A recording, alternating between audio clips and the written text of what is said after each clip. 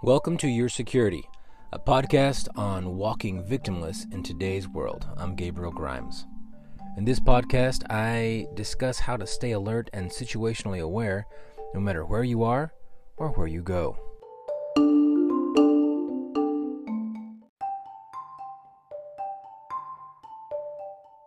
Welcome to episode 11, Minutes Away. So, I've heard this many times and I think it's really relevant. When seconds count, the police are minutes away. Isn't that weird? When I first heard it, I was shocked. I was impressed. I don't know exactly what I was feeling entirely, but it made so much sense. And it made much more sense because I was a police officer once. Police officer in the great city of Dallas, Texas. That's right. Big shout out to the DPD. And it is so true. When seconds count, the police are minutes away. What I want you guys to do is grab yourself a cup of coffee, like I have right here with me. I'm sitting here in my super duper sound studio of my car, because it really does have some great effects. And I have my Starbucks mug from San Francisco that I purchased there when I went on a trip with my son. And I have got some great coffee, organic coffee, by the way, and a splash of milk. I want to talk about this police response thing, and it's not to throw any shade toward the police. They're doing the best job they can. It's just physically impossible to be everywhere at all times. When an emergency happens, it takes a long time for a police officer to get to where you are. That's just the reality of things. I remember one time we were in a corner gasoline station. I forget if it was the Stop and Go or I don't know exactly sure what gasoline station it was, but it was me and three other guys. And we were drinking coffee. Some of us were drinking Coke. That would be me. I really wasn't watching what I was doing back then. But anyway, I was drinking Coke and they were drinking coffee and we were just waiting. And we're listening to the radio. And in the little shopping center this gasoline station was a part of was a Domino's Pizza. And as we're listening to the radio, waiting for our dispatch to send us off to a next call, we heard a call come out, and it said there's a robbery in progress. Well, there are certain calls that a police officer pays attention to.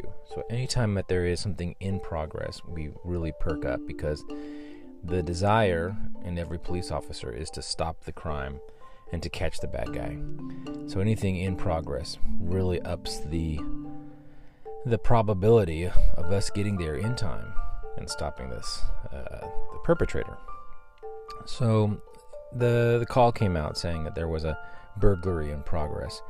And as we continued to listen to the call, the dispatch said that it was in a Domino's and it gave our location. Well, we didn't drop our sodas and coffee on the ground and run out the door. That would be very Hollywood. No, we put it all on the countertop. So there was like 4 drinks there on the countertop. We rushed out the door. We went out to the Domino's business that was only 2 storefronts down, and we actually caught the guy. That was really good. But I want you to walk with me as we kind of just talk about how long that took.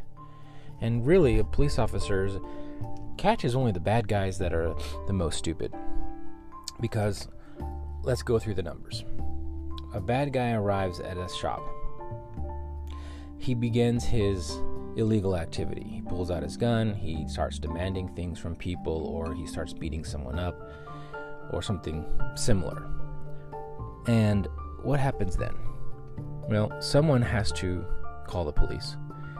And I don't know if you've tried to call the police in a large city, but there are times when your call will go to a waiting service. You will actually be put on hold, even if it's a 911 call.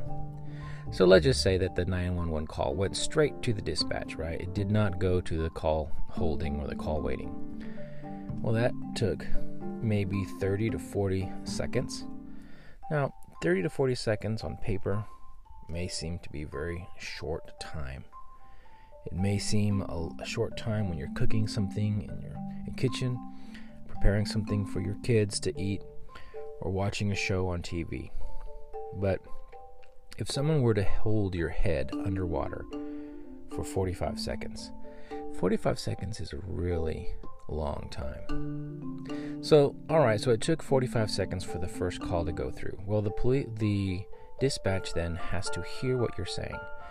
Now, if you're at all excited or nervous or anything that is life-threatening, and your ability to pass that information on to the dispatch is altered in any way, well, that information is going to be stopped. It's just not going to come through. The dispatch won't understand you. So it takes a little bit of time for you to tell dispatch what's going on. Thank God for today's technology. The dispatch doesn't have to know, doesn't have to hear your address. It'll automatically come across. Well, that's if you're using a landline, because if you're using a cell phone line, it's not the same thing. So you may have to actually give your address. Okay, so we're 45 seconds in. You had to give the instructions of what exactly is happening. That's about a minute. And then the information has to be put out on the radio. So now the dispatch has to do the exact same thing. Now we're talking about 45 seconds to maybe a minute more. So now we're almost 3 seconds in.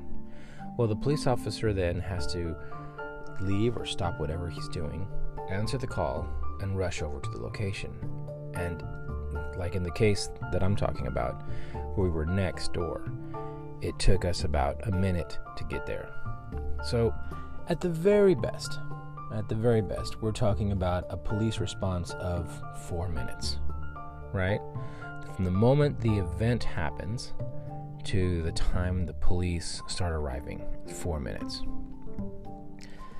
Now, the reason why we caught him was because we were actually 2 stores down from the event.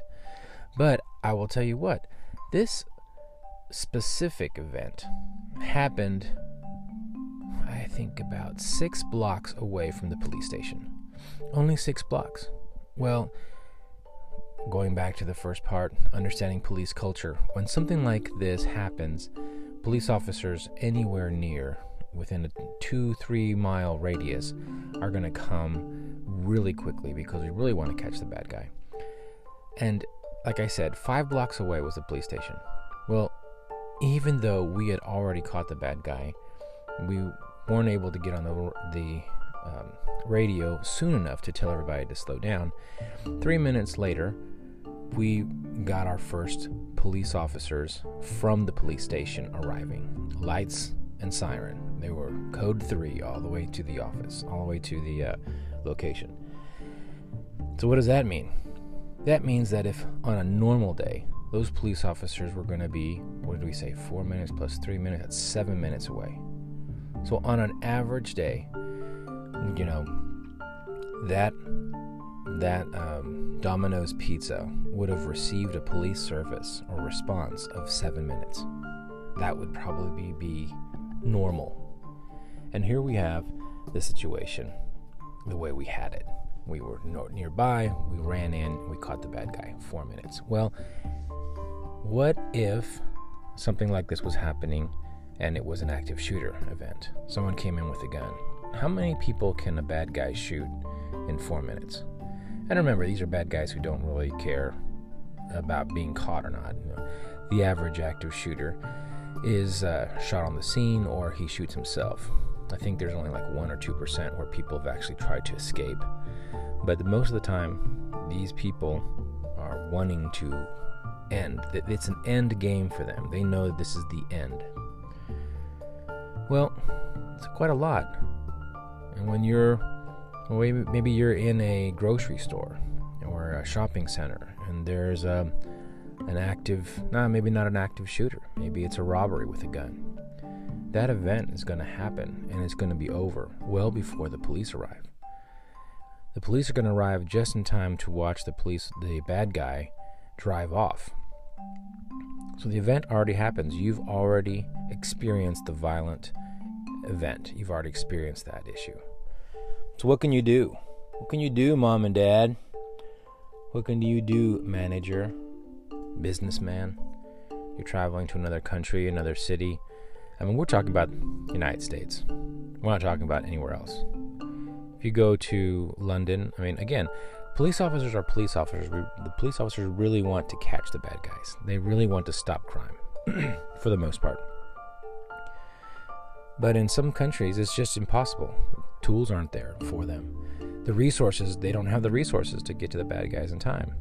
So that response time is hampered quite a bit. And if you're talking about a major city here in the United States, we're talking about traffic. Even though you put the lights and siren, it does not really boost that response time as much as you would think. So those are these things that you have to consider as you go around.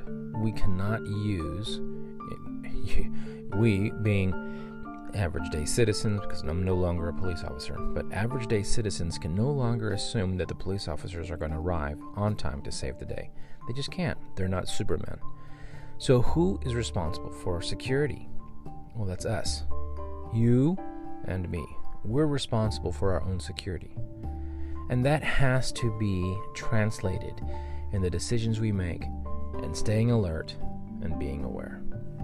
Without those things, we put ourselves in our ignorance in harm's way. So we have to be, I'm glad you're watching and listening to this podcast, because in this podcast we talk about exactly that. We talk about how to be alert, staying alert, being aware. In the last podcast we talked about staying in the mindset, because you have to stay in the mindset, but you can't be on 120% high alert, because then you'll burn yourself out. But there are ways and tips on how to stay alert and not burn out. In any case, we have to have a plan. We have to have a purpose. We have to have an exit strategy. We have to be aware of the things going around us. We have to be using these techniques called framing to see whether or not people should be there, shouldn't be there, or seem strange, so that we're alert to these things before the proverbial poo hits the fan. This is important. This is really important. And for our safety, our employees' safety, our family's safety. So I encourage you, continue with this podcast. We're going to give you tips and tricks on how to stay alert and to be that guy, to be that girl, to stay alert, to protect others, because you can see something happening before it happens. Because nothing happens like the light switch where you flip it on and flip it off. Everything that happens starts with telltale signs and actions and sounds that pre-tell everyone around, those people who are watching and those people who are listening. It tells people what is going to happen in the next few minutes. And if you're alert, you're aware of your surroundings, you will be one of the few who can alert others to get away, or maybe even stop the event all on your own. Well, is any of this making sense? I hope so. Do you have a story you would like to share? I would love to hear it. If you're on Anchor, then send me a voice message and I will respond to that, maybe even add you to the podcast in the future. Don't forget to subscribe to this podcast. I enjoy making you and bringing you the best security hacks twice a week. Subscribe, share, send me a message, and always remember, you are security.